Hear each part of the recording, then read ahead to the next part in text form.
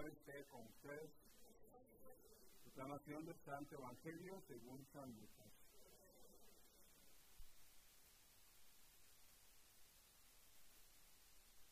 En aquel tiempo, el ángel Gabriel fue enviado a Dios a una ciudad de Galilea llamada Nazaret, a una virgen desposada con un varón de la estirpe de David, llamado José. La virgen se llamaba María. Entró el ángel a donde ella estaba y le dijo: Alégrate, llena de gracia, el Señor está contigo. Al oír estas palabras, ella se preocupó mucho y se preguntaba qué querría decir semejante saludo. El ángel le dijo: No temas, María, porque has hallado gracia ante Dios. Vas a concebir y a dar a luz un hijo, le pondrás por nombre Jesús. Él será grande y será llamado Hijo del Altísimo. El Señor Dios le dará el trono de David, su padre, y él reinará sobre la casa de Jacob por los siglos, y su reinado no tendrá fin.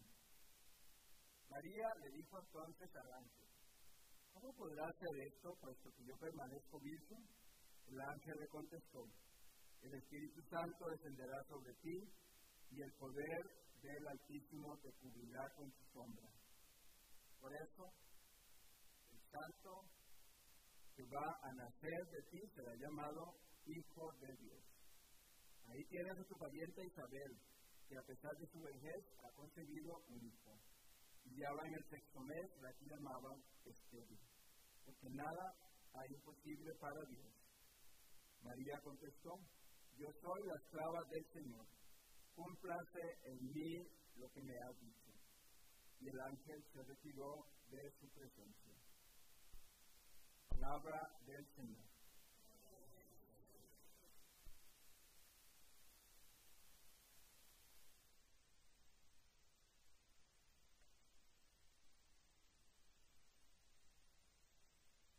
Estos 4 domingos, incluyendo hoy, hemos hablado de las partes de la misa.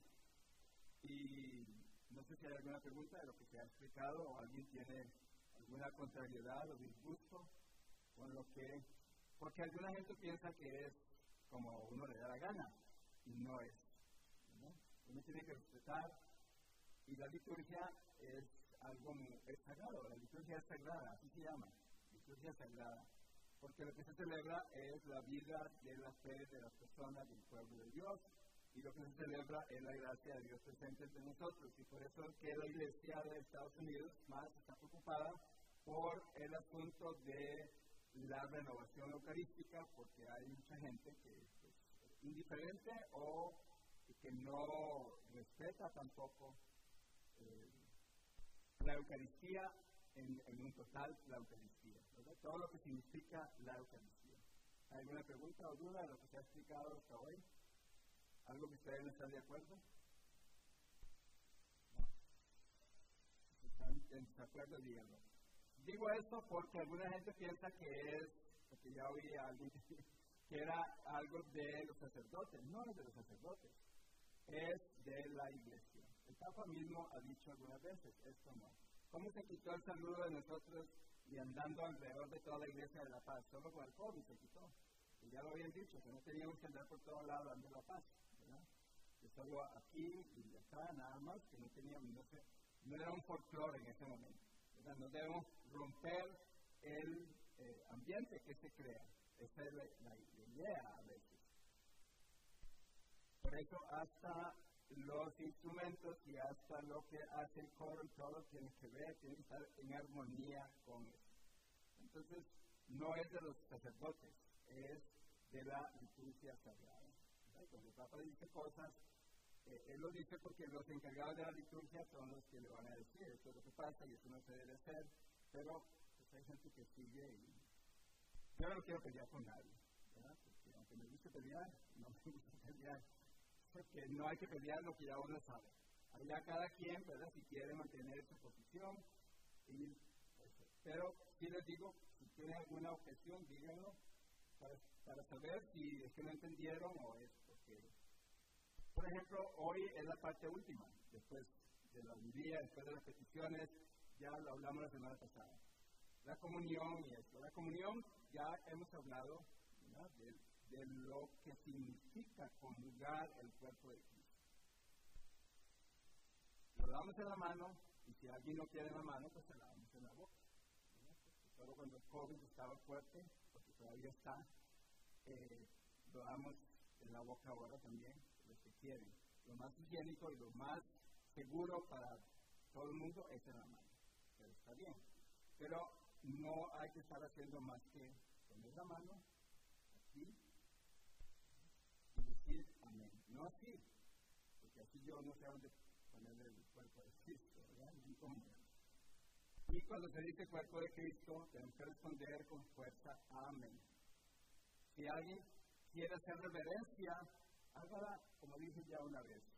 Si aquí hay una persona comulgando, yo sigo, yo hago esto antes de ser yo el que pase. ¿Estamos claros? Si usted quiere hacer la reverencia, hágala.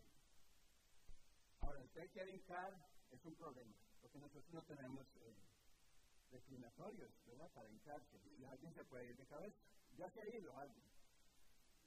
No es culpa mía.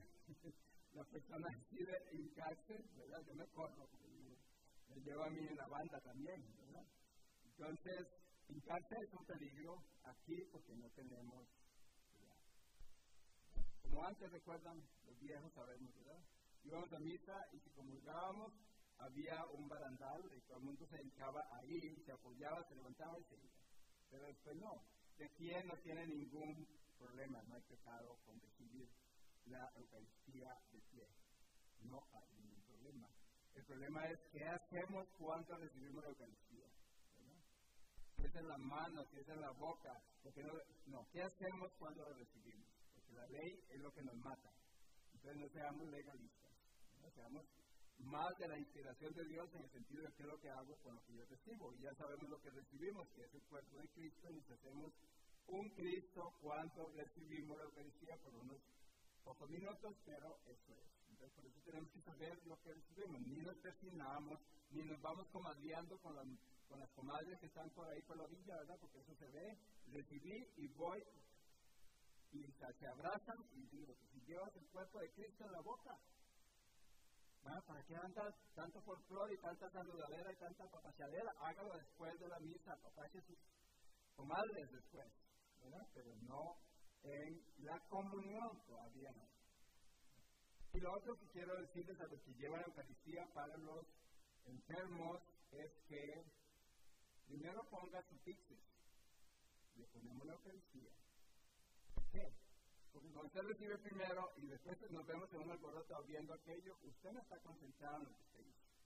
Primero ponga el pixis, le ponemos la Eucaristía y después le damos la suya. Entonces usted se va con devoción y tranquilidad. ¿Estamos claros?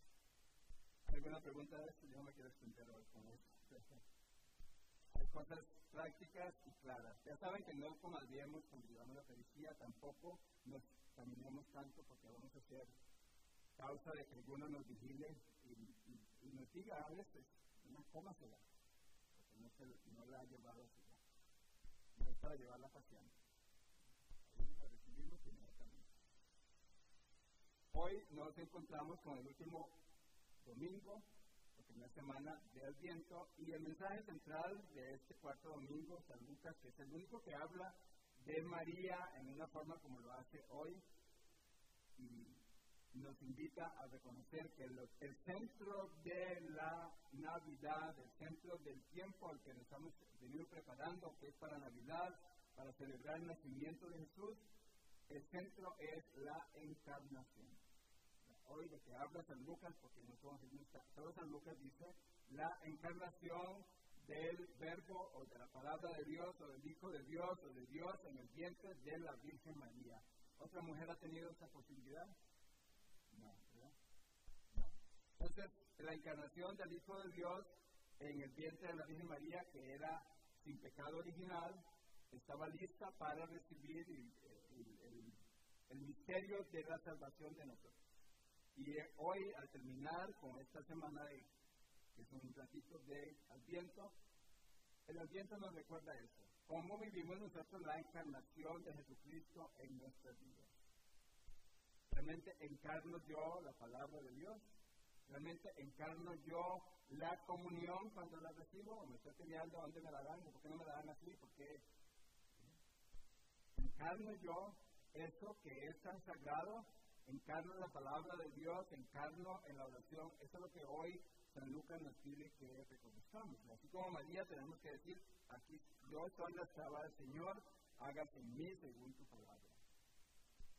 Y lo otro que con esta encarnación del Verbo de Dios en el vientre de María, María se convierte en la primera anunciadora y la primera mujer, la primera persona que se convierte en tabernáculo, o sea, que guarda a Dios como tabernáculo que guarda el cuerpo de Cristo. María es la primera y la única que guardó, se convirtió en un sagrario viviente, en recibir a la misión que Dios le encomendaba. Y lo otro es que por medio de José, porque a José lo dejamos como un poquito de lado, ¿verdad? El pobre José, solo María y María y María. No, José es muy importante. Si José no hubiera hecho nada, se larga, ¿qué hace María? La corren y la palean y todo, ¿verdad? No, José tenía que ser inspirado por Dios. Y lo que José, más que la inspiración de Dios, José es descendiente de davídico, de la tribu de David.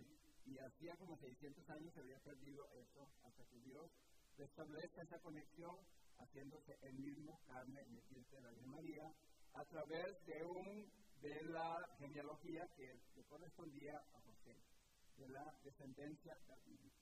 Porque esa era la descendencia que traía la línea de los como el Altísimo o algo así. Entonces José y María son dos instrumentos de Dios y son dos hombres, personas que nos invitan a nosotros a vivir este misterio de la encarnación, diciendo un sí a la vida que tenemos por delante. Cuando estamos enfermos, cuando estamos saludables, cuando estamos en problemas, cuando estamos alegres, tristes, confundidos, tenemos que buscar vivir la encarnación. Todos, hombres y mujeres, tenemos que dar a luz. Todos, hombres y mujeres, tenemos que dar a luz.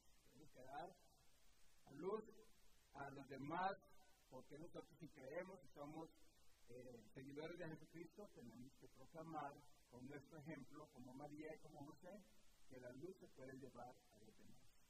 Y ellos lo hacen y nos invitan a nosotros a hacerlo para poder celebrar la Navidad. Que así sea.